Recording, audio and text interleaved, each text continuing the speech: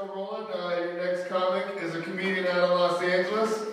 He's an Eagles fan, which is a bummer for me as a Cowboys fan. We'll talk about that later. Give it up for Sean Green, everybody.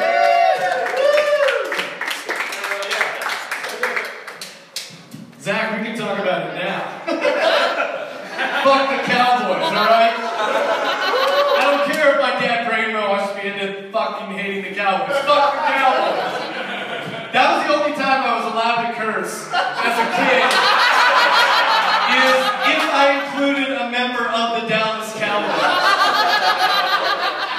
I'd be walking around the house and be like, fuck! My dad would look at me and go, Troy Aikman. Shit you not, the closest I've ever been to my dad was when they carted off Michael Irvin because there was a chance he might be paralyzed. We got up and hugged each other. He's done. It's over.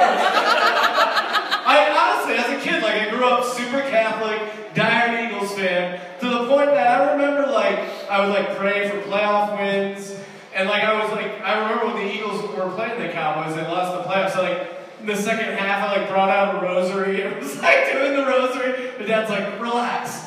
He got real uncomfortable, but I would go to the point where I would pray that God would somehow guide a sniper to kill Emmitt Smith. And I remember bringing up questions of faith to my dad, Dad, why didn't God kill Emmitt Smith? I asked him to. I don't know, son, I prayed for the same thing. Should be dead now. He works in mysterious ways. We both admit that, but yeah, maybe he'll eventually die, though. Thanks, Dad.